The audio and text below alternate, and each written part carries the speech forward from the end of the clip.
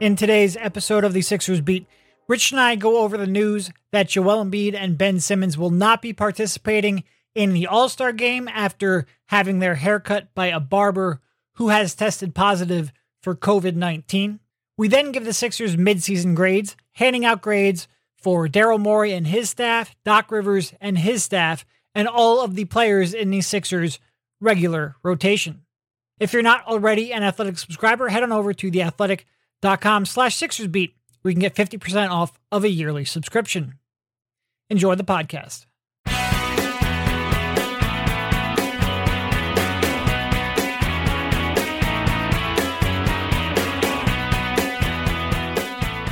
All right, welcome everybody. This is Derek Bonner, joined by Rich Hoffman on the Sixers Beat, a part of the Athletics Podcast Network. Rich, how you doing? I'm okay, man. I think hopefully it'll be okay. But our All-Star Sunday is a little different than we expected it to be. A little different. We originally pushed back the recording of this podcast so we could get to Doc Rivers' pregame availability for the All-Star game. Well, get to, meaning we open up a Zoom window.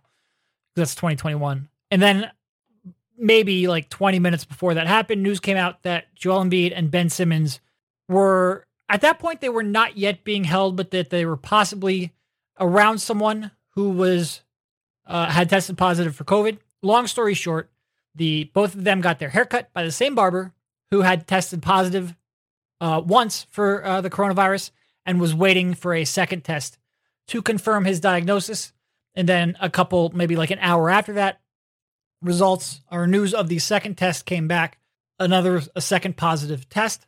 So now Simmons and Embiid have been ruled out of the All-Star game, and we will wait to see what exactly that means. I feel like it's always the barber, by the way. It does seem like look, I've been cutting my own hair for a year now.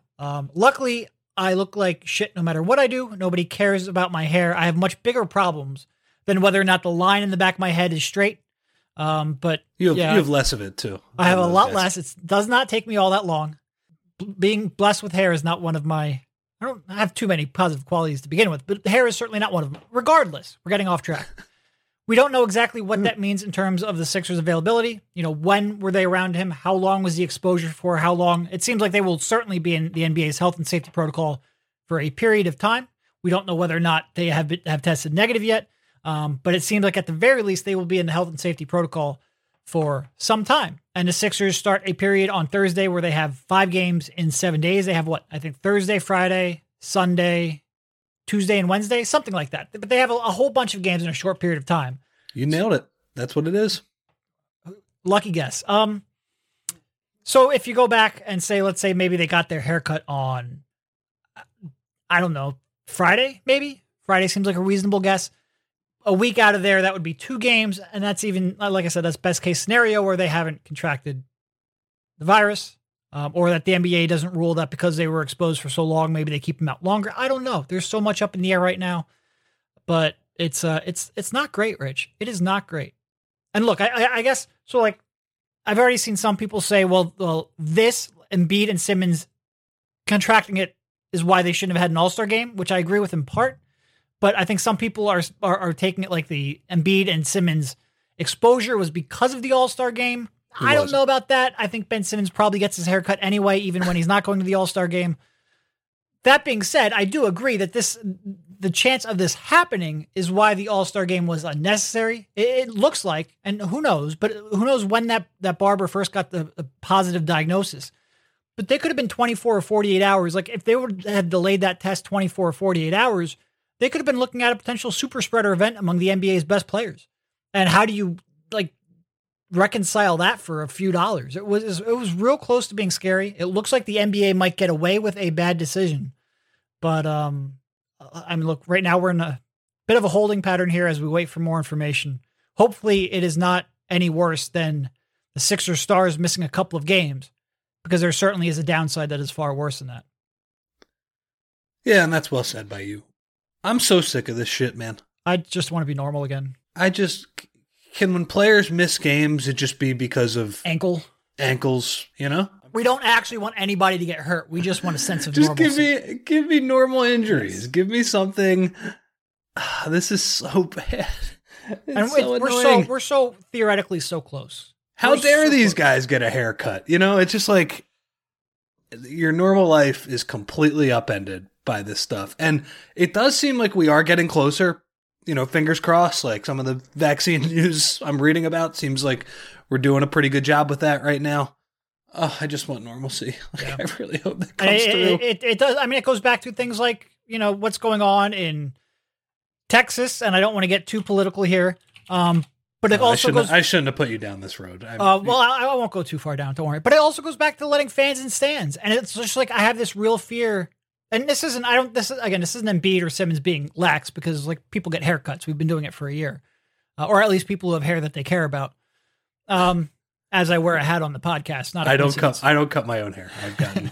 Again, if I cared about the way I looked, I'd maybe risk it. But where's it going with this? Oh, so I don't want to suggest that Embiid and Simmons were being lax in this, but it does underscore the threat of, you know, relaxing when we're so close theoretically to the finish line that the All-Star game, putting fans back in the stands, it just concerns me. And the next time the Sixers play at home, which is that Thursday? Do they start at home in the second half? No, it's Sunday. They have a back-to-back on the road against two bad teams. We can talk about that in a minute. But and then they're home for the next 3 games, which I think ends with a big one against the Bucks on that Wednesday.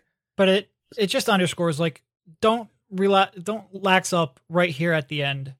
The fans in the stands, bums in seats. I always get the Brett wrong. Bums in seats. Bums in seats. It concerns me. Everything concerns me. I'm a little bit of a neurotic mess at all times, but yeah, I don't know. I just don't want to have to write about this anymore. Yeah. This is not part of what we signed up for, but it is part of the current NBA All-Star game. As far as, you know, what happens to them next from what we know, to me, them missing this All-Star game, you know, I'm not inside their heads. I don't think it's that big of a deal. I mean, what is unquestionably going to be the weirdest All-Star game in the history of the NBA. Them not running up and down the floor for 24 minutes, you know, I could even argue for Embiid. Might not be a bad thing. Oh, no, and I like Doc's response. He said, I like Doc's response for 2 reasons. First of all, he joked that if prior to the contact tracing news, his plan was to play Embiid 30 seconds and Giannis 47 minutes, which I like because of the gamesmanship of wearing out your rivals. I also like because Giannis is on the other team, and Doc has spent all week talking about how he'd rather be golfing. Well, when he's talking about his rotations and talking about Giannis, clearly he hasn't spent that much time thinking about it. So I appreciated that. That is true. Which is funny because he's got what Kyrie and Kevin Durant on his team that he could have picked as rivals, and he went with Giannis, and it was like, yeah, I didn't even know it when I tweeted it out because I don't care about this game at all. But I went back and I checked, and yeah, Giannis is on the other team. That wouldn't have worked out, Doc. Wouldn't have worked out. That's very funny. Doc Rivers caring less about the All-Star game than even I do, and he's coaching it. He doesn't even know who's on his damn team. I think he probably. I'm sure he'll give a great speech before the game. Come on, guys, let's play hard. Wait, who's on the team now? Who is that? Okay. I'm sure he probably just went to an Eastern Conference player because the old rules, you would have an Eastern Conference player on your team. Obviously, now that we pick teams, that's not the case. But yeah, that was he's looking around. Who's here? It's Zion. Okay, Zion. Yeah, you play. Yeah, good for you. That's Zion, cool. Who is starting in place of Embiid now. Yeah, which I'm not sure if Doc knows, but we know because it's been announced. So for Simmons and Embiid, you know, I'm not inside their heads, but obviously, I don't think it's the worst thing in the world that they are not playing. I feel bad for them that they wasted a trip to Atlanta when they could just be in Philly or New York or wherever, or on a beach somewhere maybe. Just taking it easy, hanging out with their families. So that sucks. But to me, by a mile, the most important thing here is just hope they don't contract COVID. Yeah. There's the COVID concerns. And not only just like missing a week or 2 or even 3 because of that, but contracting COVID. Right. And we've seen Seth Curry. Exactly. We've seen Jason Tatum. And you've seen obviously health stuff for young people too. Issues too. 100%. So I hate when people just, they're young, they'll be fine. You don't know. They'll probably be fine, but you don't know. You don't know. Yeah. And honestly, if you want to be the selfish Sixers fan, they might not be 100% in terms of their play. They might be fine, relatively okay to like live their lives, but they might not be able to play NBA basketball at the highest level in the way that they've been accustomed to. So that's number one. If the Sixers can dodge that figurative bullet, and those guys are both negative, and hopefully they were at least like wearing masks around this barber. That's the first thing. I'm sure that the contract tracing will probably they probably won't be able to play a couple of games. Embiid's MVP case will further take a hit without playing games. All that stuff. Number one seed probably will get harder to attain. All of that. I agree. But if they don't actually have COVID, that's the biggest deal. That's huge. By a mile. That's huge. Yep. Okay, so let's go to the secondary concerns, though, which is the other stuff I just mentioned. I think for most of the players I've seen, I believe like the contract tracing protocols, it's a little bit of a subjective exercise where, people ask you about what was your contact like with the person who had COVID? How long were you around them for? And obviously, like if it was a barber cutting their hair, safe to say, unless they were, there's like a new version of cutting hair that I know where he's like using a selfie stick to cut hair or something like that. Pretty close. Safe to say they were pretty close, but hopefully they're wearing masks and all that stuff. But I have seen like Kevin Durant, he's been out for a couple of times. You had the Tobias and Matisse and Shake when Seth had it, a couple months ago. That's been about a week. So if it's Thursday or Friday, it's clearly after the Jazz game, I would imagine. It's probably safe to imagine they're out for this initial Chicago-Washington road back-to-back.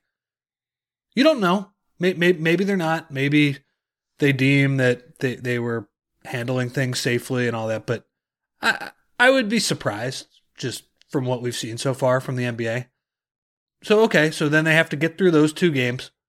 Two below-average teams, but if you don't have Ben and Joel, man, if you could just win one of those games, it would be a big deal. If you lose both of them, well, you kind of got to eat it. So those are the issues right now. And is it,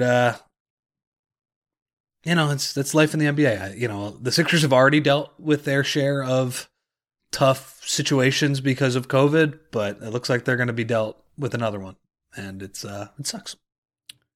We are 4 days away from a year of this whole thing really going nutso. God, I can't wait for it to be over. Yeah, I'm not sure I have really too much else to say about this.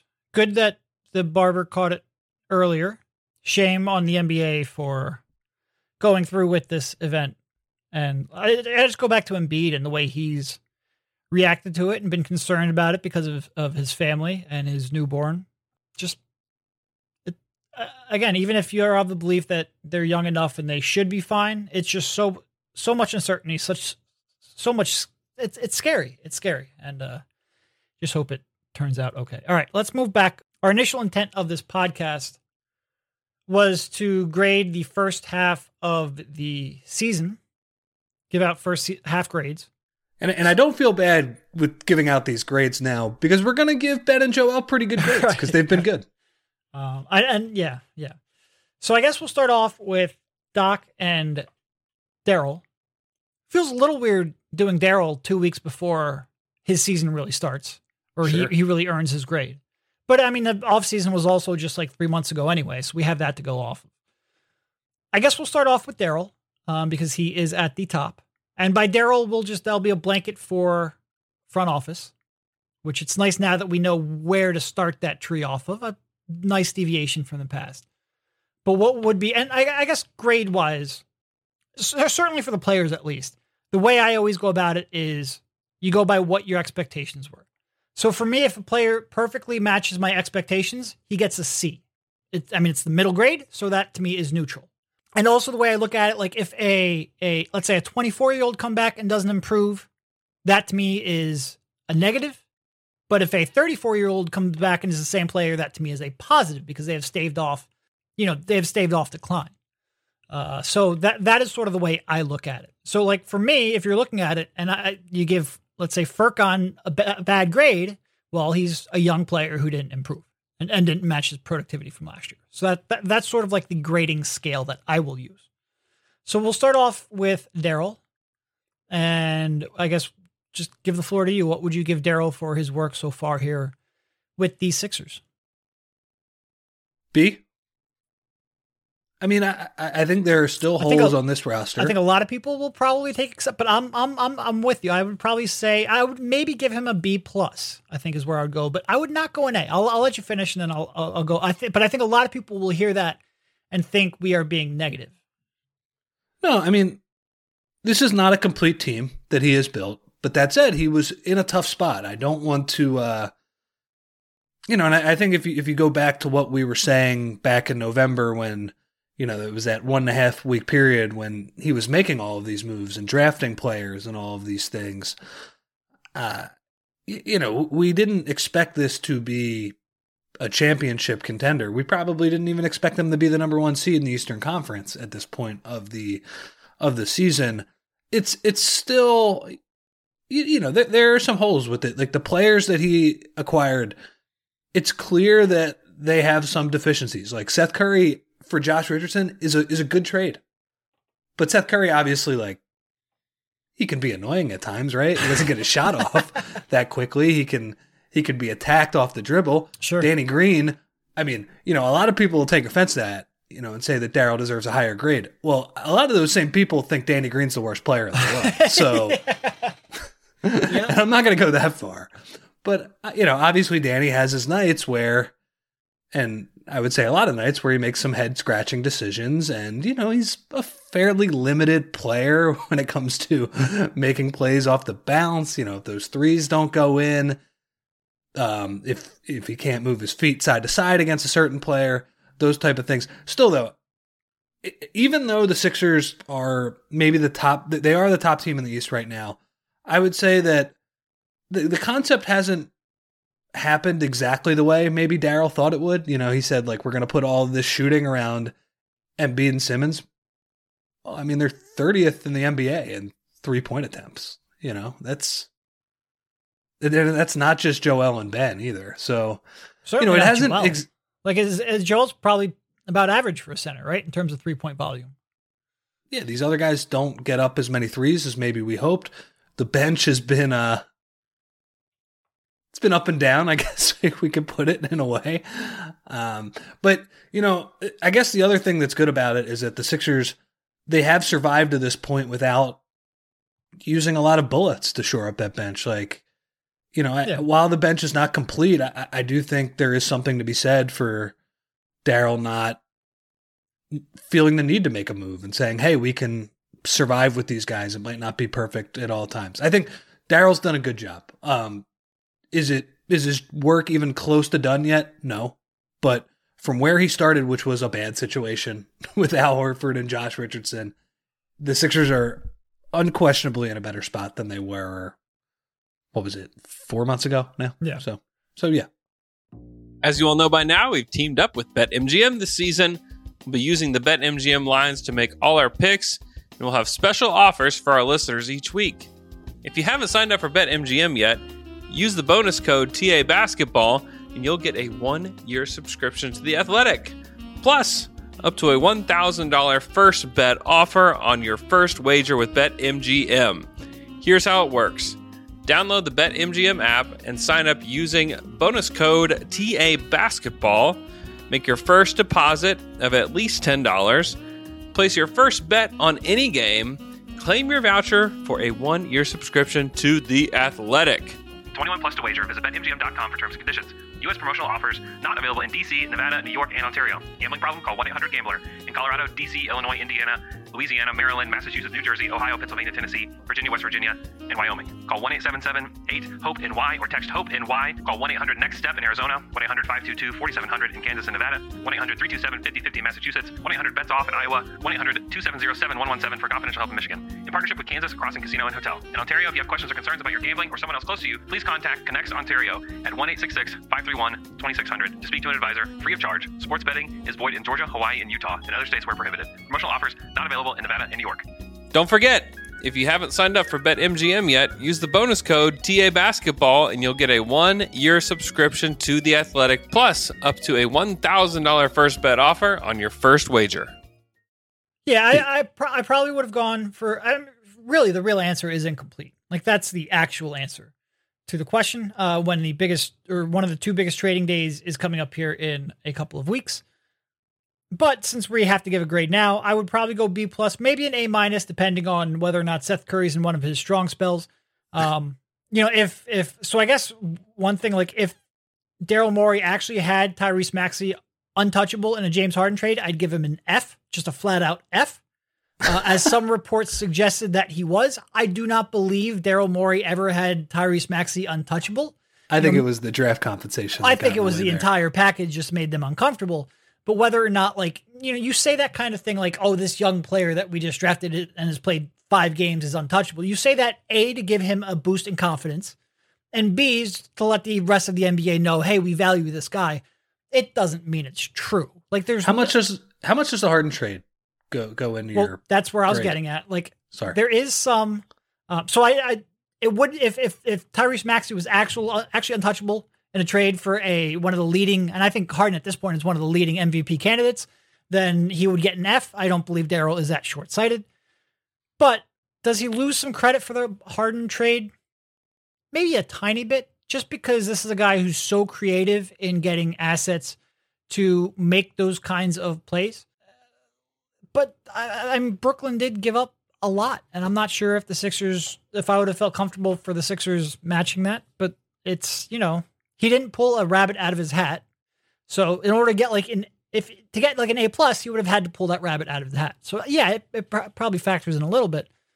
And also I give him a little bit of a demerit for Dwight. Not because Dwight is not a capable backup center, but it makes some of these rotations very tough to have a workable solution to. And I think that was a pretty predictable problem.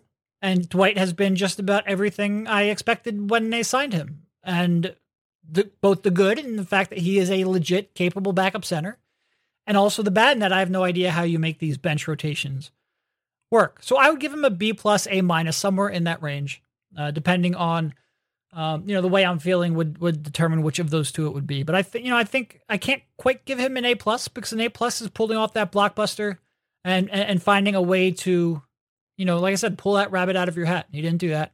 And then I give him a slight demerit for the, not having a backup center who fit your second best player and giving Doc some options to I'm not sure Doc would have staggered him anyway, but right now he doesn't really have the option. So those are my two reasons for dropping him down a little bit. Like I said, the real answer is incomplete. So my question would be, let's say Daryl makes a trade for Harden and he honestly couldn't have given up all of what Brooklyn surrendered because they already have that first round pick on in the Horford Green trade. So, but like, let's say he gave up the maximum amount of assets he could have. I don't know, what's that? 4 first round or 3 first round picks and 4 swaps? What it would have been is something like you find a team to trade to give you a first round pick for Matisse Thybulle, and then you send Houston the full package of picks. So that was 4 and 4.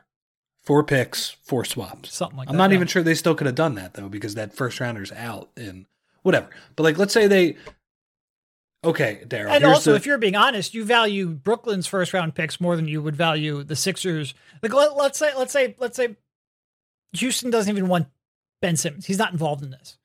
If you're talking about trading him to the Nets with I would say, relatively combustible core in Harden, Kyrie, and Durant, those picks probably have a little more value than trading him to the Sixers with Embiid, Simmons, and Harden. Like, you would think the Sixers would be a little bit better sustained for a long-term success. So, yeah, I don't know. I don't even know if they could have beaten them. Yeah. No, it might not have. It might have been a case where if you're looking to short a team's future, essentially the Nets are just a much more attractive team with their age and their potential combustibility with these parts. But yeah, it's a tough one. I mean, I would not have been comfortable giving up more than half a decade of draft control. It is crazy when you say it.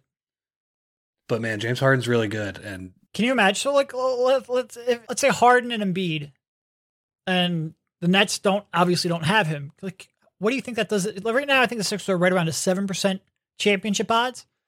Like that flips that pretty hard. Pretty hard. Yeah, I mean, they would be the favorites over Brooklyn. I think with the way Embiid is playing and the way Harden is playing, all due respect to KD, and Kyrie has been good since he has come back. Yeah, give me Embiid and Harden over them. It's a fascinating one. If we're probably talking too much on way Daryl. Too much, and I don't dock Daryl too much for it. It's just to get to that A+ category, you need to pull a rabbit out of your hat. So that's it. All right, let's move on to Doc. Another B. I think what he pulled off this season, getting a group of players who had not played together in a training camp where, you had Maxey out due to COVID. You had these weird restrictions. As soon as the season started, what have they practiced? 3 times, maybe? Yeah, it really is not much. And to have a new staff, new front office, and new players around Ben and Joel. Yeah, the blueprint was given to him by Daryl, like, put these shooters around Ben and Joel and let them work. And to Joel's credit specifically, he has been fantastic. I think Doc's temperament is just very good with this team. I've always dug how he doesn't seem to sweat the small stuff after, some regular season losses. That's been good to see. I think he's been above average, but when we talk about, is he the reason for this turnaround? Like the sole reason? No, I don't really see that. And Joel, as we've said, he's made it a point to be like, no, this is me coming in to dominate. This is not necessarily Doc. But I would just say from a CEO standpoint and Doc overseeing the whole operation, I think he's done a good job. B for sure. I'd probably go right around the same grade that I gave Daryl, B+, A-. And whether or not it's a B+ or an A- probably depends on whether it's the bench's first half against Utah or their second half. Because when it's the first half, like those rotations sort of do drive me insane. And I just acknowledge that it's tough to stagger some of your starters with the bench crew that you have. That being said, like I don't think the bench problems are a predictable problem to me. That being said, like for what he's, and look, I might even be tempted to give Doc a better grade than Daryl, despite the fact that the job Daryl has done has a much more profound impact on the Sixers' success and where they are than Doc. I think if you had to list the reasons why the Sixers are doing really well, the changes on the roster, getting more shooting and spacing around Embiid, the jumps that Embiid have made have been huge, astronomical. Well, that's one. But if you had to say, like, what kind of, like, the Doc was so put behind the 8 ball with the whole situation that's going on right now. Yeah. From inheriting, a new team to not having really a preseason or a training camp to having a roster that, again, is 40% new, not only new to Doc, because the whole roster is new to Doc, but 40% of the starting lineup is new to Embiid and Simmons, to not having any practice. Like, it has been an extremely, extremely difficult spot for Doc to be in. And for him to have them playing this consistently is impressive. And they consistently bring it effort-wise on a night-in, night-out basis. They really don't have those down nights that have plagued this team. Certainly plagued them last year. Not so much in the past, but certainly last year. And the system has worked around Embiid as the focal point. And again, to do all of that with so little time to prepare has been really impressive. So I'll amend that and even say A-. Now, do I have concerns about Doc? Yeah, sort of like Daryl.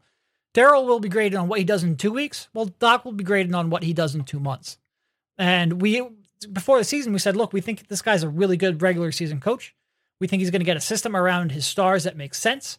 But how does he adapt in the playoffs? That's really like what happens in the regular season isn't too much into his final grade. So I think that is still true. But if the question is what can we grade him on based on what he's done through the first 36 games of the season, he's been good. He's been good. The situation is the selling point for Doc on how hard it was to pull all of this stuff together. And to be clear, I think that is that's an excellent selling point for him. He's been really strong.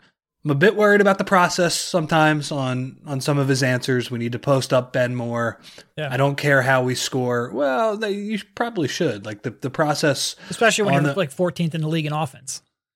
Yeah, and that would, I guess that would be the counter, is that the process and kind of their underlying metrics on how good they actually are playing, it's a little worse than what their record is. Been a little bit of an easy schedule. It's gotten a little bit harder over the past month or so. They've been dynamite at the end of games. Yep. Where they've really defended. Now, I don't know. Are we crediting Doc for that, or saying, well, why is this a close game against the Wizards? Why is that a problem? So I don't know. It's been such a whirlwind for him. But yeah, like you said, what he is doing now, regardless if it's a B or an A minus, the more important stuff is second, third round of the playoffs. Sure. Can you pull the right levers? Can you push the right buttons? And to be clear, like I was discrediting him on some of the process stuff.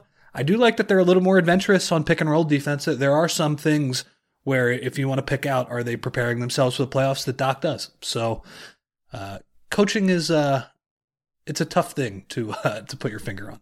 But put it that way. Yeah, especially like halfway through a regular season. That's weird, and we always said that playoffs are what matter. But if you're grading based on what has happened up to this point, it's hard to give him anything too low. He's been good for sure. All right, let's move on to the players. I mean, is there any real argument for anything lower than an A for Joel? Like, there can't be, right? Do we do pluses? Yeah, sure. Go for pluses. Okay, there's nothing lower than an A plus. I honestly think we've wasted too much time talking about Doc and Daryl. We don't even have to talk about Joe. A plus, phenomenal. Yep.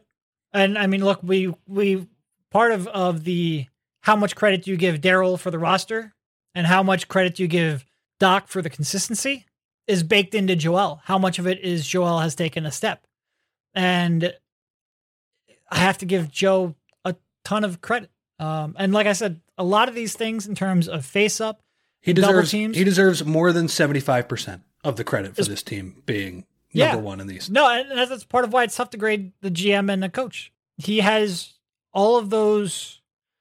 It felt like the first couple of years of Joel was sort of like but. Yeah, he's a great post scorer, but he needs to improve his passers.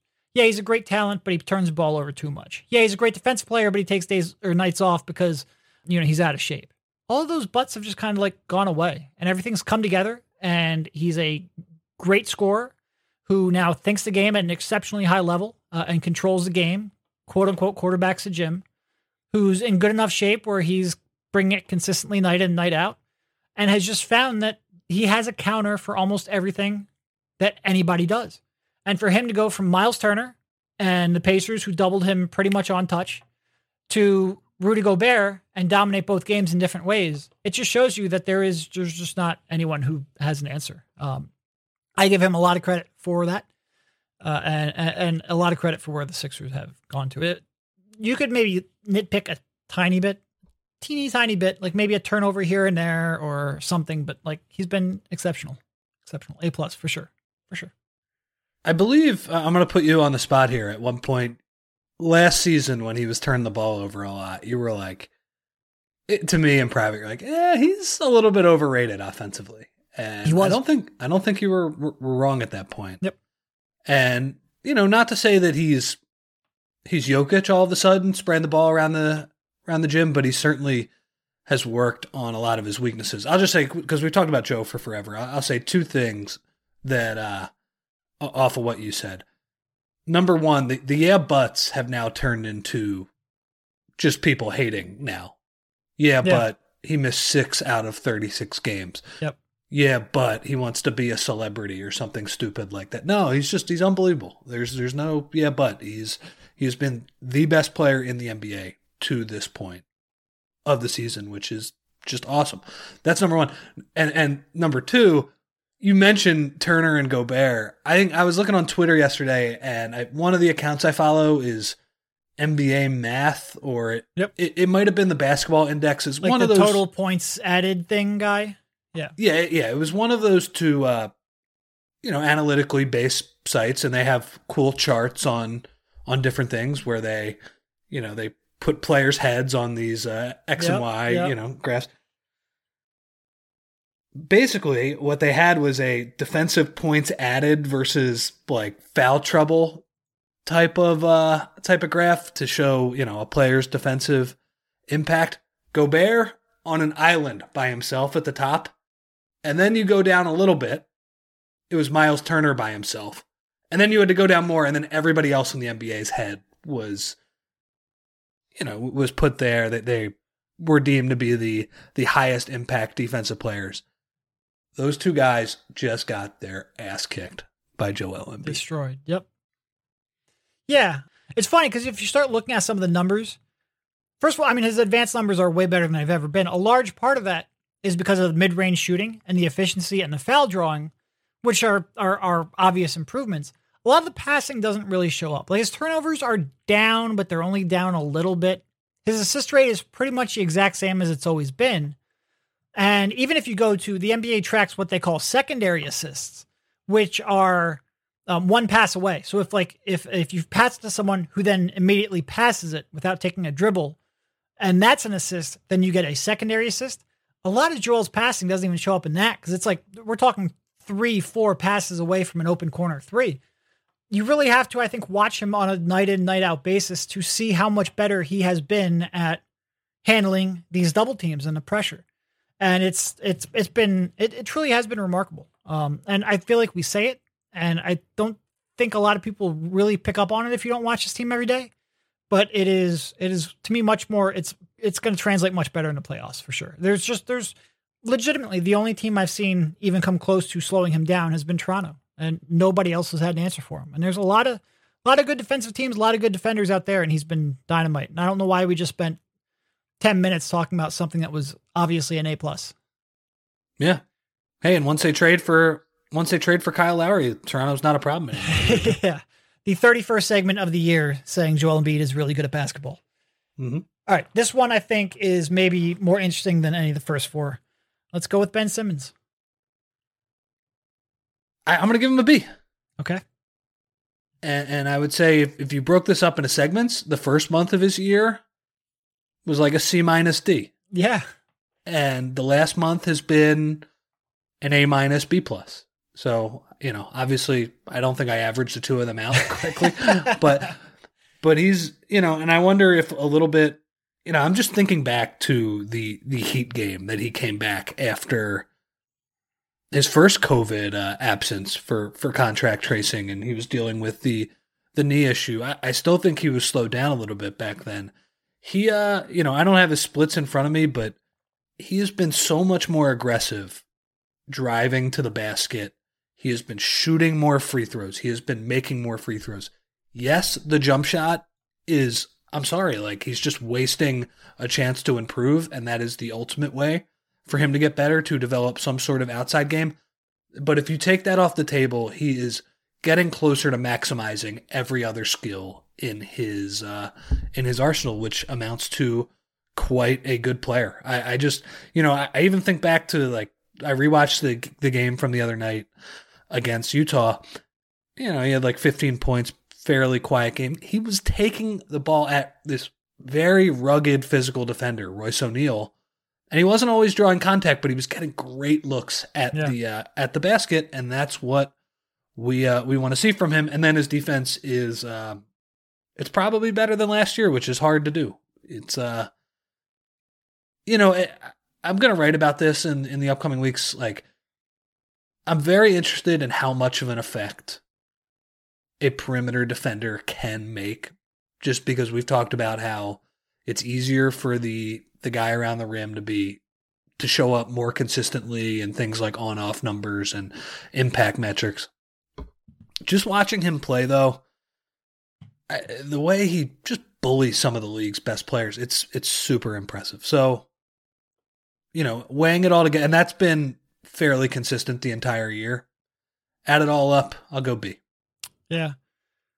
I think I'm thought process same wise. I was thinking sort of like a B- just because the start of the season was so disappointing and such a we had such, like I wrote before the season that I wanted to see him clip 6 free throws a game, and he came out and he was attempting 3 or 4 in the first month. And he just, the offense was so disappointing. And then you flip it, and the last month has been like, this is the Ben Simmons I want to see. This is the Ben Simmons I was hoping for. The 19, 20 point per game, getting to the line 6 or 7 times, making 70% of his free throws. I think I would give it an enthusiastic B-. And the only reason I say that is because I don't want to have recency bias and pretend that the first month of the season didn't happen. So I can't give him the grade that I want to. I am more encouraged by the way he has played over the last month and a half than I am discouraged by the way he played to start the season. I think that was a temporary funk, whether that was trade rumors or, coming back from the injury, or I think there was probably a bunch of things that contributed to it, but it did happen. Like I said, it's an enthusiastic B- where I think he is progressing towards.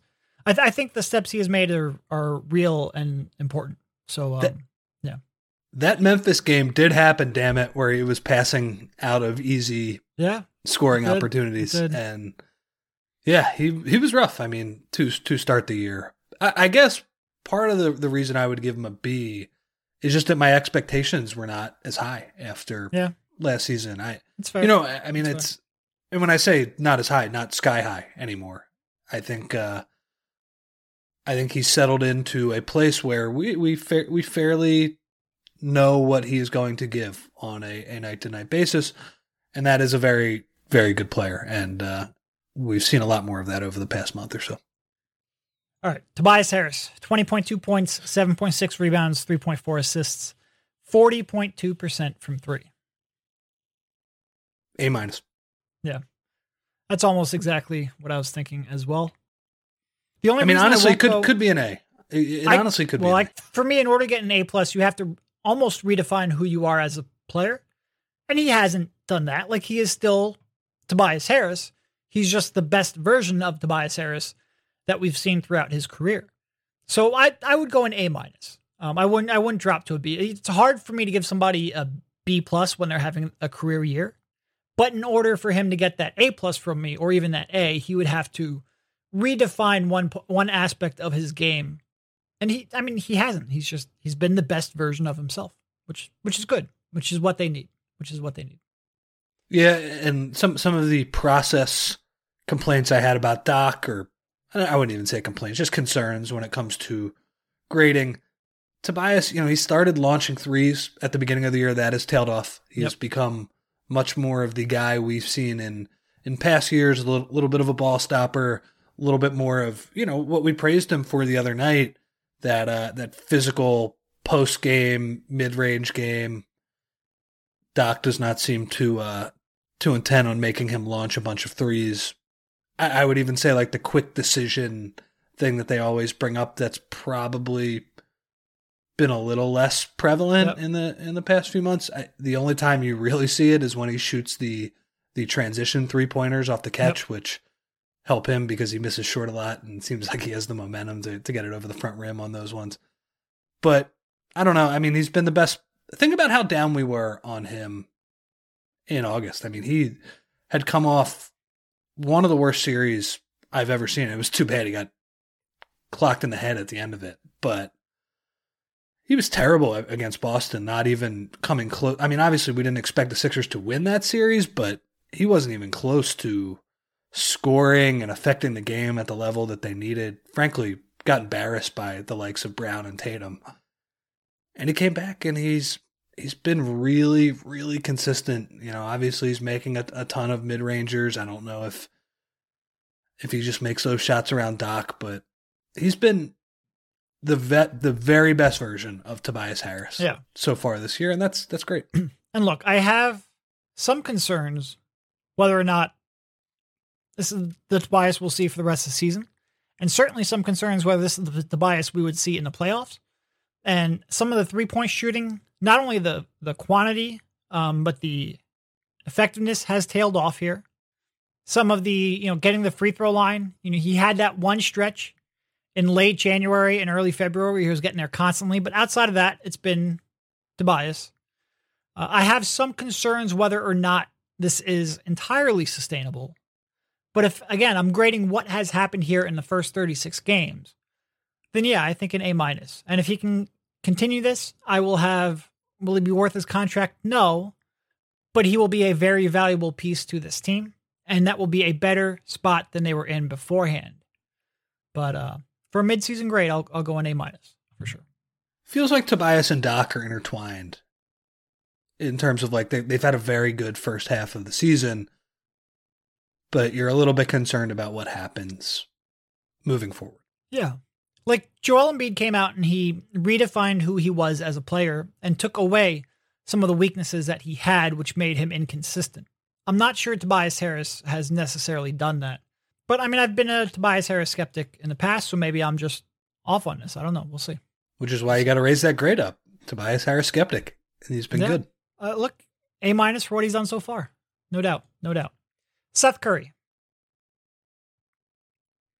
So this one might be a little controversial considering I've had questions in the comment section at The Athletic. I've had mailbag questions of, what is this guy's deal? Like, are we sure that he's that good of a player?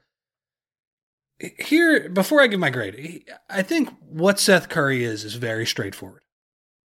He is a better fit than Josh Richardson, but he is not the prolific three-point bomber that maybe JJ Redick was, just because his volume is not there for a multitude of reasons. He's not very big. His release is slow. Part of it is he just likes to dribble inside the arc for some reason, which, and to be fair to him, he's a pretty good finisher for his size. He does get the occasional cool Curry layup, which he shares with his brother. It seems like in that sense, he's obviously not as good as his brother, but he certainly has good touch around the basket. But for what he has been asked to do on this team, I'm going to give him a B+. I think he's been, a good fit. I wish he would shoot a few more threes, but he's a fairly limited player who just happens to fit with this team really well. And the other reason I'm going to give him a B+ is because he was absolutely on fire for the first month of a season. And then he got COVID and he's been worse since then. Yeah. And that's not his fault. I'm sorry. I'm not. If you get COVID and you are visibly worse because of it, and you have Doc and you have Seth admitting that it's still been a struggle for him, and you have other players who came down with COVID admitting that, yeah, it's not an easy thing to come back from sometimes, I'm not giving him a downgrade from that. So I will say B+. It is interesting. If you look at his numbers, 12.5 points, 12.4 last year, 44.8% from three, 45.2% last year, and 45% the previous year. His numbers are almost the exact same, which is impressive, the consistency. Like the last 4 years of his career has been, pretty much who he is. So from that perspective, that would be a C, because that's exactly what I would have expected. On the other hand, the fit with Embiid and Simmons has been so important, and I think he's helped Joel quite a bit with that spacing. And he doesn't get the volume of three-pointers off that you want, but his defender is attached at the hip to him pretty consistently, and that's huge for Joel. So fit, I'll bump him up from that C because of fit, and I'll also bump him up for the reason you said, which is the whole COVID thing just puts a cloud on it that I don't truly know how to grade. So I will give him a B-. Like I said, based on my grading scale, he should be the classic definition of a C. Just exactly what you would expect. And at an age where you don't really expect him to change, I might say hey, I want to see, Matisse Thybulle change how you define him as a player. I want to see him grow into something that he previously wasn't. Seth Curry's 30. You're not expecting him to fall off a cliff yet, but you're also not expecting him to redefine who he is. So he should be textbook C, but I will bump him up because the fit is that important. And because the COVID thing does add a little bit of a cloud over how to grade him. So I mostly agree with you. Yeah, you know what? I'll bump him down to a B. Yeah, I think that's probably the right number. His biggest thing for the second half, and we saw a little bit of it in that Utah game, needs to figure out how to run some two-man stuff with Embiid. Doesn't have to look the exact same as what Redick did, but he needs to run active plays with him that is putting stress on Embiid's defender. Yeah, his shooting is one of the few skills on this team that has a chance for Embiid to get real easy looks. Shoot more, too, Seth. Sure. Shoot more. Yep. Shoot 41% on 3 more attempts per game. Do that, because you probably will. He's a weird one in terms of stylistically. Like, and again, I think this is where the grading scale might come off sounding a little bit harsh, because I think he's just a really perfect role player for Embiid and even for Simmons. Overall skill level and impact, he's probably a 6-man, but on his team, he's such a good fit that he makes sense as a starter, or at least a 25 to 30 minute per game player. Really good fit, giving you pretty much exactly what you would have expected. A little more inconsistent, maybe. It's interesting that the ups and downs have been so drastic. At the end of the day, he's hitting the back of his baseball card, as they say. So, all right. This one could be fun. Danny Green.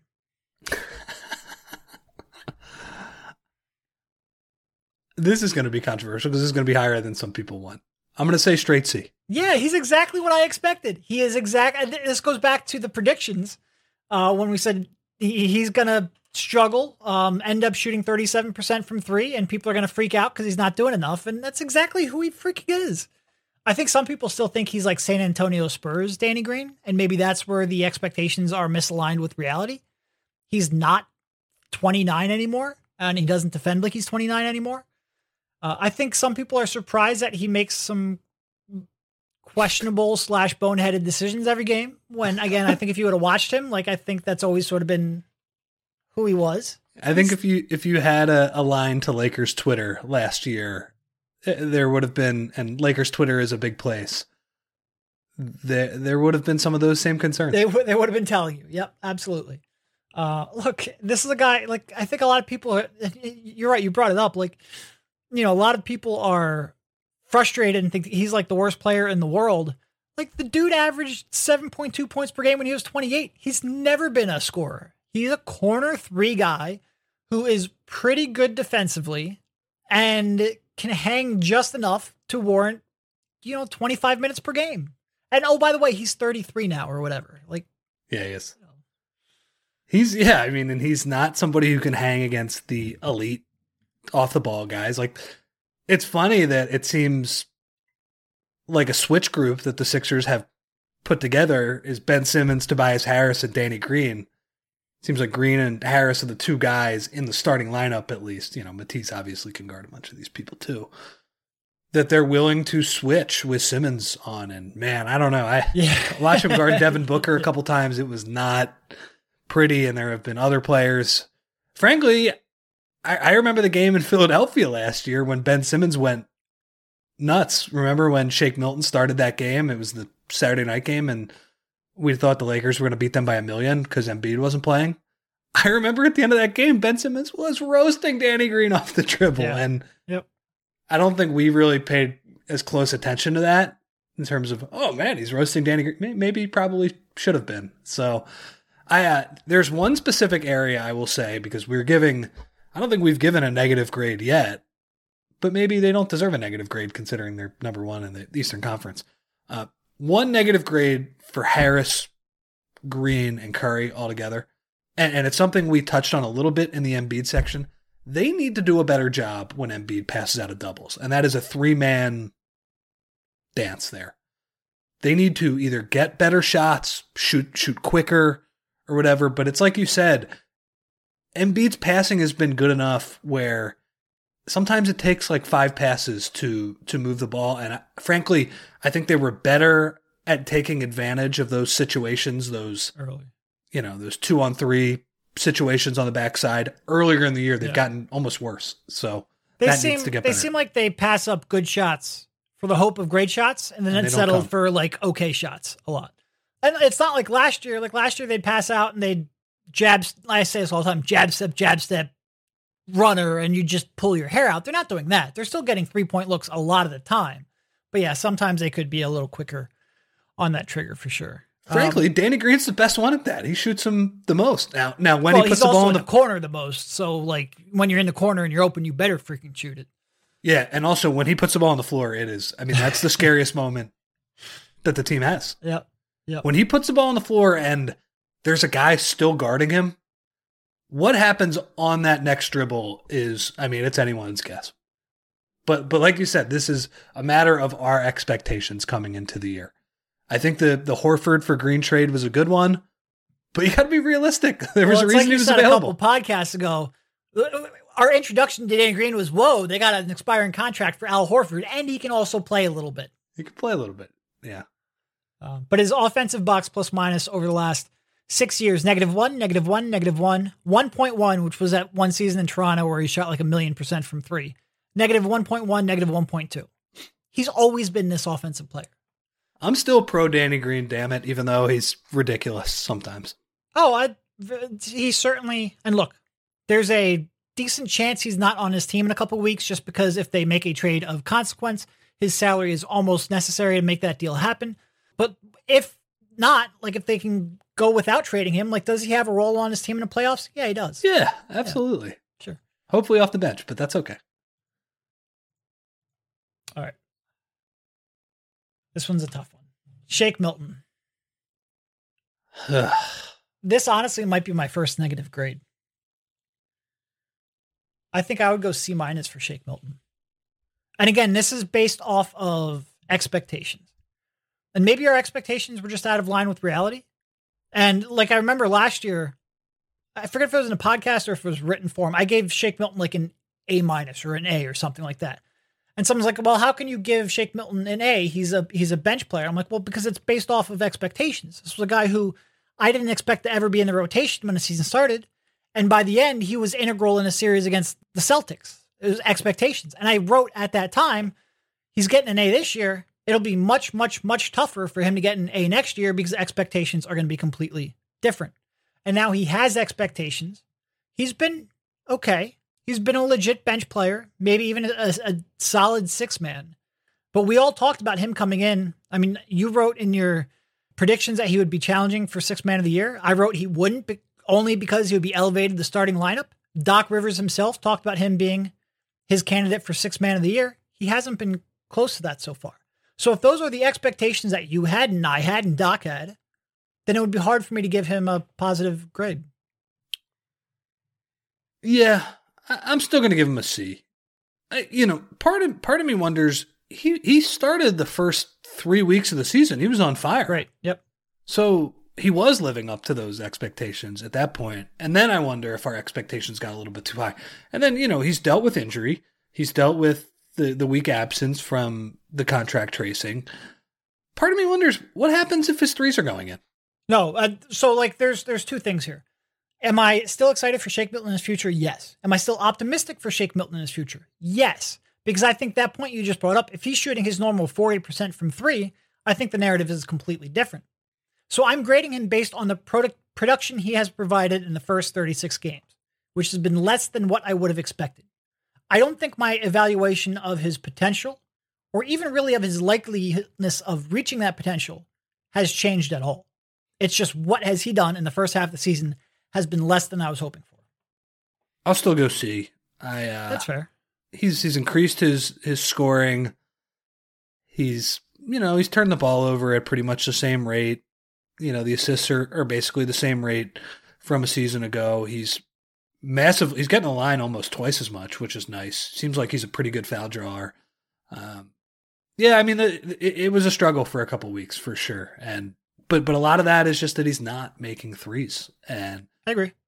Part of me is, it's a good point you make in that I don't really feel differently about him moving forward.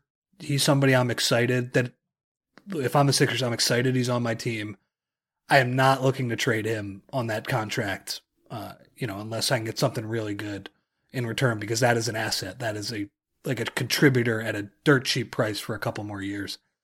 But yeah, he has not been quite as efficient. I mean, the fact that he's average efficiency despite shooting 31% from three, that's pretty impressive moving forward. But yeah, I mean, at some point you got to make the threes, and so I'll go C. Yeah. Mid-season grade is not necessarily an indictment on the player. All right. Furkan. Probably like a D-, right? Did we get a little bit ahead of ourselves with Ferk? I mean, not to say that we thought, all-star season incoming here by any means, but I don't know. I felt like he was on the road to establishing himself he's so young. He's still, 22 years old? I really thought last year was a positive step for him. Yeah. And he was carving out a niche to maybe not be a starter in the league, but certainly a valuable rotation, or valuable might even be a little bit strong, but a solid rotation player. Off the bench, just because he could shoot. And he can't shoot this year. His decision making at times has been awful. He has a negative assist to turnover ratio as a guard. That's not perfect. No. So this is a tough one because he's been so bad that really even if you didn't have high expectations, he's probably fallen short. Yeah. Of them, which sucks. He's made me laugh a lot still. But yeah, I would say that part of the reason this bench has been so wildly inconsistent is that he's just not giving them much at all. We were calling for Isaiah Joe to play. Yeah. Isaiah Joe can't even get his jersey spelled right in the G League right now. I laughed so hard. I laughed so fucking hard. How does that happen? Anyway, for those of you who don't know, Isaiah Joe had it wasn't a full jersey. It was sort of like a put together at the last minute jersey. They spelled it blue, Coets, blue Coets. Is that like French or something? Well, then it would be like BLEU. I don't know. Yeah. Well, they should have went the whole way. They should have. Yeah, it would be tough. Like if I stretch, maybe I can say, man, maybe his defense is marginally better and I can give him a D+, but that's only because I want to give Furkan a D+, because he's entertaining me and that has some value. When you are a shooter and you're shooting 34% from three and you have more turnovers than assists, you're not playing very good basketball.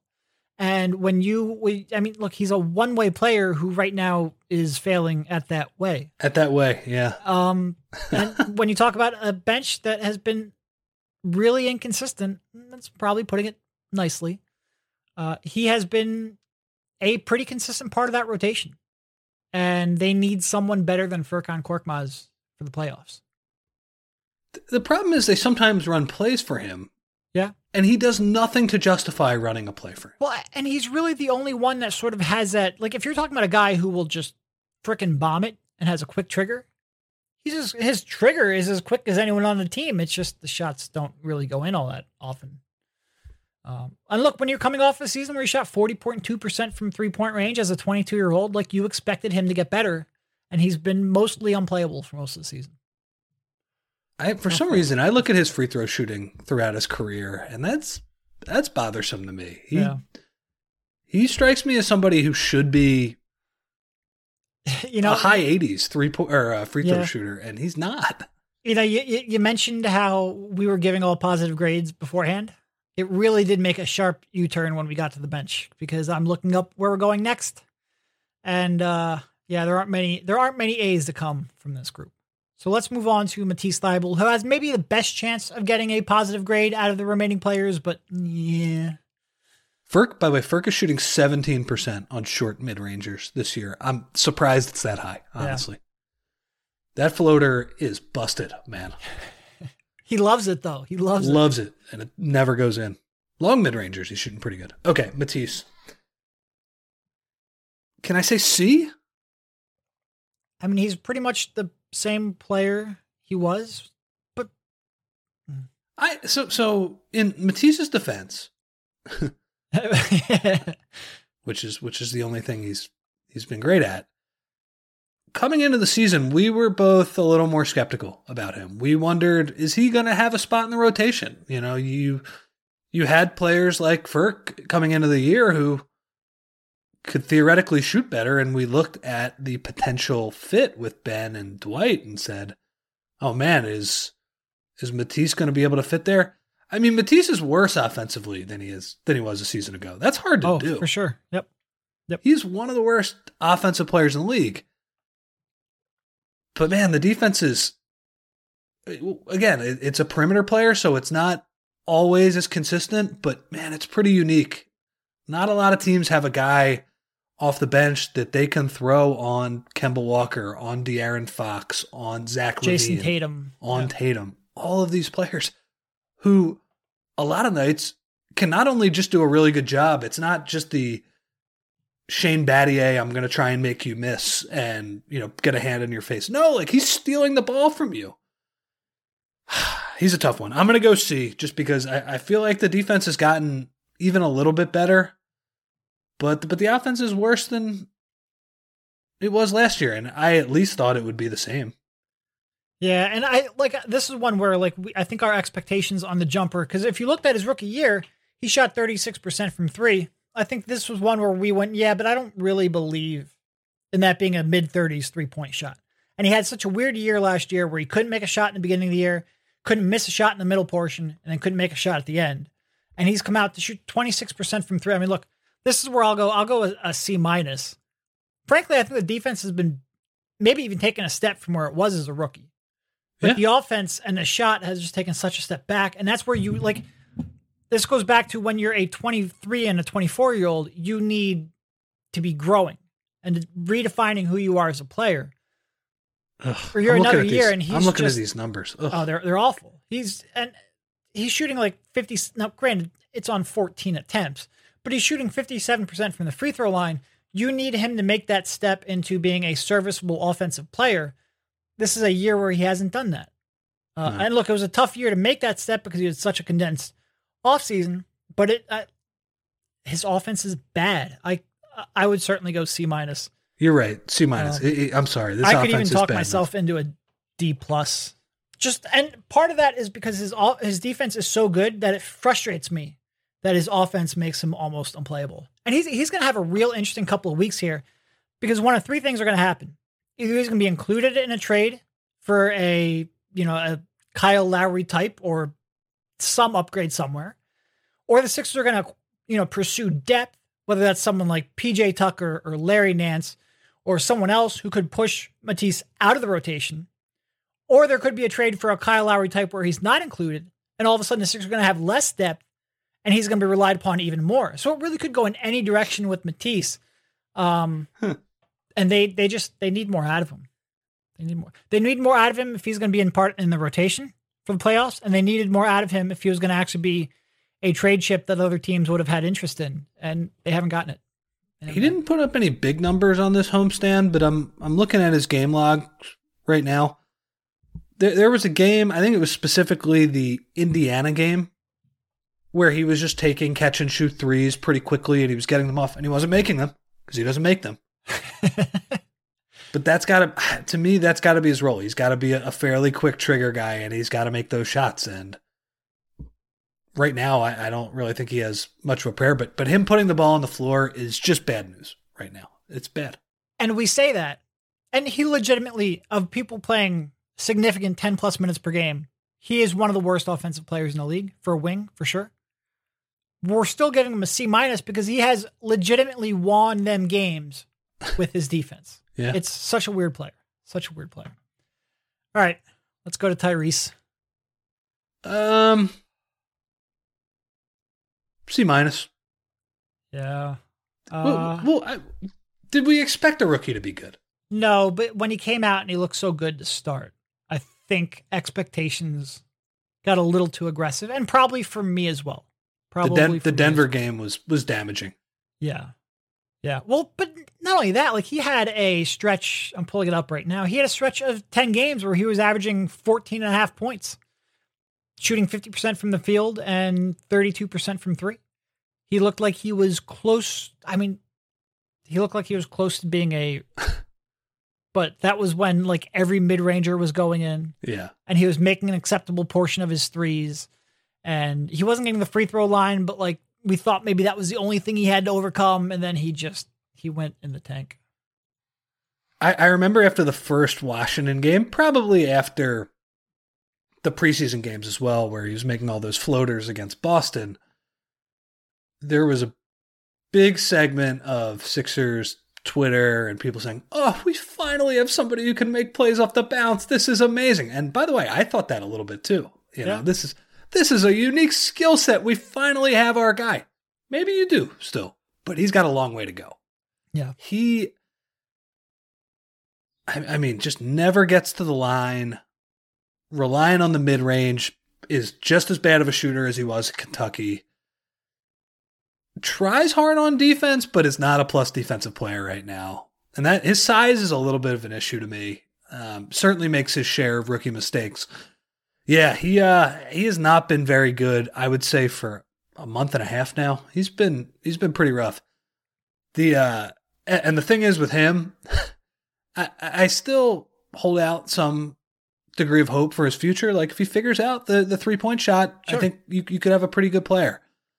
But as far as like right now, at least Matisse, you could say, okay, this guy can defend at a playoff level. Can we find a way to squeeze him in on the offensive end and not have that much damage? You can talk yourself into that.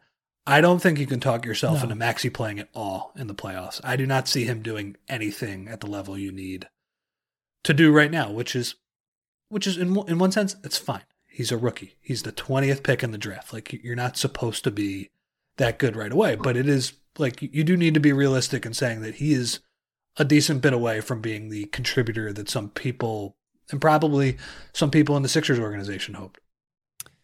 If you would ask me to grade at the time of the draft, or based on my expectations at the time of draft, it would probably be a straight C. If you would ask me to grade based on my expectations in the middle of January, it would probably be a D-. So I'll average that out and I'll say a C-. I do think he's been a little bit, like the whole free throw thing has been a little more than I expected. Jarring.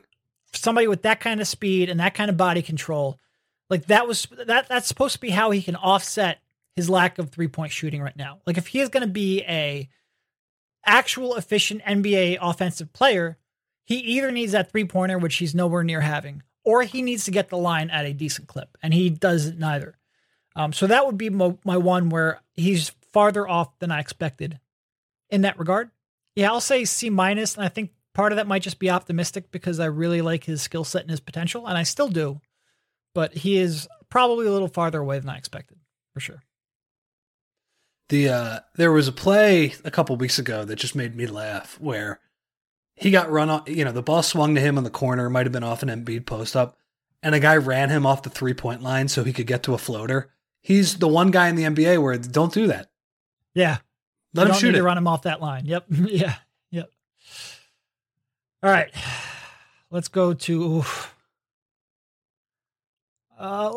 Mike Scott, only because I want to give us a chance to end on a high note. Actually, we will end on a high note. Let's go to Mike Scott first. I'll just D-. I'll just go right there. Sure. I'll agree with that. I'll move up to a D just because I had very low expectations of Mike Scott, but he has not been good. His numbers actually look better than I was expecting. Like he's shooting 38% from 3. It must all be for the last couple of games, but I mean, honestly, I remember a couple of years ago when I was at a shoot around in Orlando, when we were at that high school in Orlando where they do their shoot arounds at. Yeah. Back when you could travel and walk close to people and they wouldn't care about that. I just remember somebody asking a throwaway question to Brett, like, what can Mike Scott do if he's not making his threes? And Brett was like, offensive glass or something like that. And I'm thinking, and I thought that's a good question because the answer is not a lot. And he doesn't have an offensive rebound all year on that note. That's what I mean. It's a very limited player. Wish he would shoot more threes, but frankly, he's played under 300 minutes. So I don't know. I take that back. He has 4 offensive rebounds all year. Yeah, that would seem tough, but yeah, I don't know. I don't have a lot to add. Breaking down Mike's game in detail is not it's not an easy thing to do. Look, he was out of the lineup for a long time. So it might even be a little bit unfair to grade him at all, really. Then again, he was in the lineup at the beginning of the season. He was dreadful then too. But he's been marginally better here over the last week. So maybe this should be an incomplete. But based off of the season as a whole, D. Certainly based off of what Doc expects out of him after he whines every time he doesn't have him. he has not reached those expectations. All right, Dwight Howard.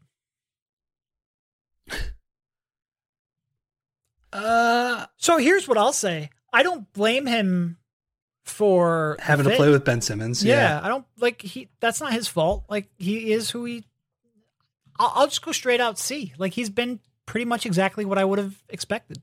He's been fine. He just fits poorly. There's a bit more fouling than I expected, but looking at his numbers over his career, I probably should have been expecting the fouling. Yeah. He has 1.5 fouls per game, where I'm just thinking, wait, there was no need for that.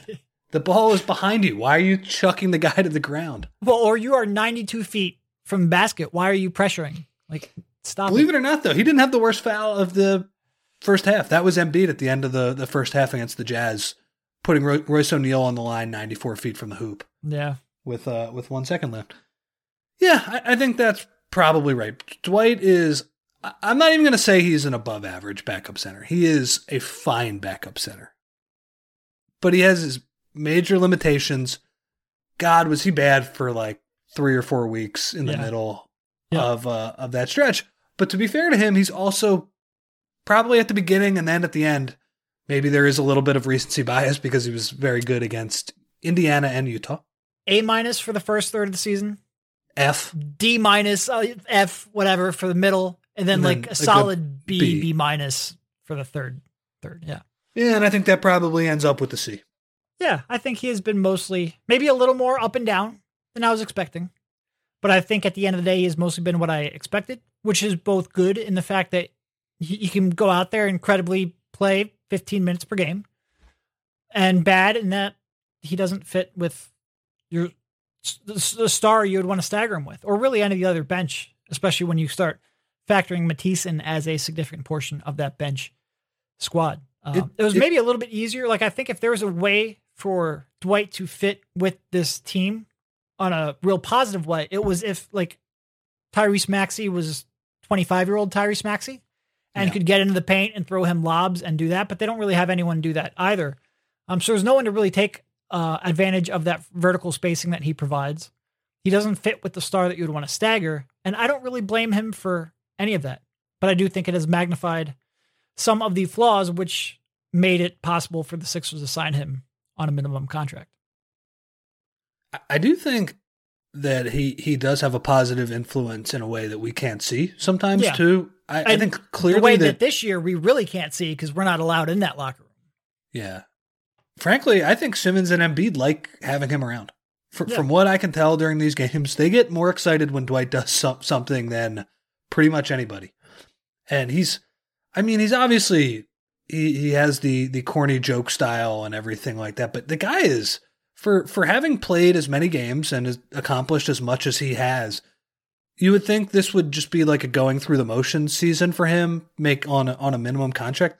The guy is full of energy every night playing in front of empty arenas and everything. So in terms of like professionalism or something along those lines, I'm pretty surprised I'm saying that, but I think Dwight grades out pretty well there. But to be clear, if you have Joe and Ben, I don't think he can play in a playoff rotation. Yeah. And that's not his fault. It's just not it's not the right fit. I think they need to fix that for the playoffs for sure. All right. Don't really want to talk about Tony Bradley or Terrence Ferguson or Vincent Poirier, because when you have played 22 minutes on the season, I don't really know how to grade that. Isaiah Joe, I will say B-. Like, I think his defense has been better than I would have expected. His shooting has been what I expected. And he has nothing inside of the paint, which is a little concerning and something he has to work on. I might even go a B, just because I think the defense is materially better than I expected. But when we talk about him being in a rotation, like, it's because Furkan Korkmaz is your other option, not because he's ready. And I think that needs to be stated. I almost think Isaiah Joe's lack of strength is a positive, because when he moves his feet and gets in front of a guy, he gets offensive fouls. Yep. The way he takes a charge, it's like the Matrix, you know. And where another guy would be falling down on his butt, he travels like 6 feet in the air because of his lack of strength. Yeah. Yeah. But his defense it's interesting. I mean, he can move his feet a little bit better, and I kind of like his help instincts a little bit too. So yeah, for sure. He's I don't want to, again, like, let's not fall into the Ferk trap of, this guy is going to be a starter moving forward, but I certainly think he's an interesting long-term prospect. Yeah. No, that's fair. That's fair. All right, last one. This one's easy. This is an A+ for me, Paul Reed. I'm writing a story about him right now. He's been the best player in the G League. It's pretty crazy. He's been incredible in the G League. It has been, I can't say I've watched too many of those games yet. Whenever I do watch him, it's such a weird, like, herky-jerky, athletic, but uncoordinated, but skilled, and it's a really weird combination. I don't entirely know how he's putting up these numbers, but he's putting up incredible numbers in the G League. You do hope that he can develop into sort of that backup 5 who can also maybe shoot a little bit from the perimeter. Even though, again, I don't really buy the shot from a visual standpoint, but hell, it's going in. Really, really interesting prospect. But he took those numbers that he put up at DePaul, put up even better numbers in the G League, and is intriguing for sure. And is the A+ a little bit of a, joke? A little bit, but he's an interesting prospect. For sure.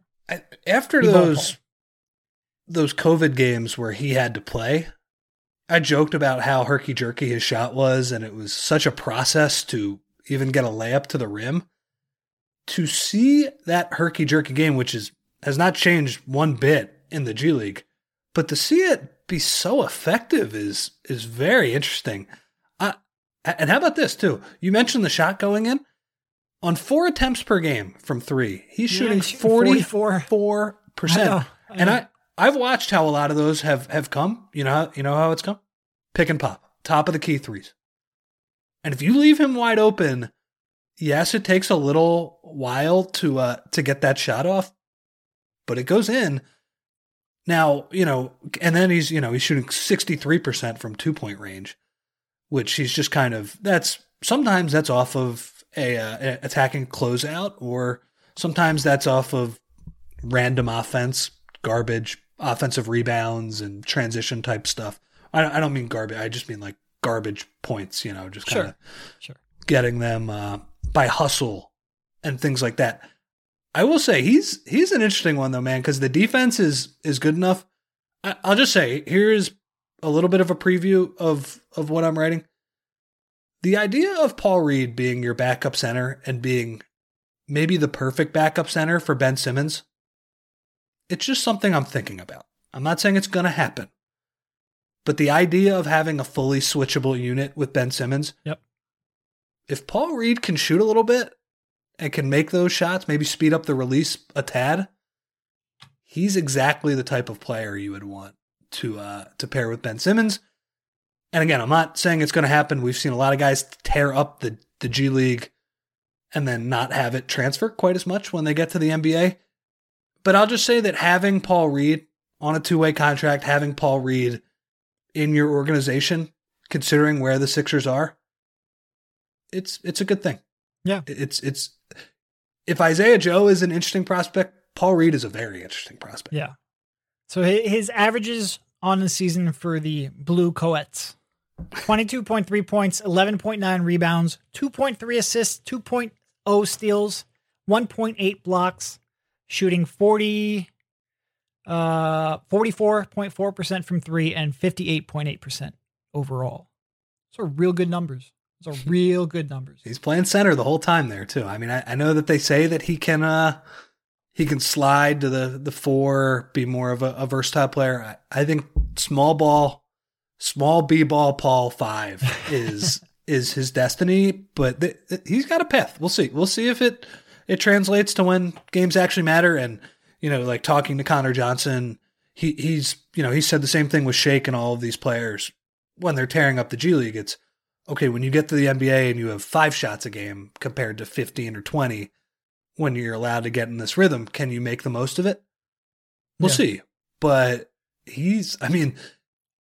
look, if he can make threes, like the defense is NBA level. There's just no question about that. So I don't know if it's going to be this year, but I'm interested to see what B-Ball Paul turns into. Also, if you need a hookup on a PS5, he is your man. He is your man. Yeah, I'm real interested in B-Ball Paul. I think that could end up being a good pick. Was it a 2-year, 2-way contract he signed? I think it was, right? I don't know. That's a you thing. Yeah, I forget. I should have looked it up before the podcast.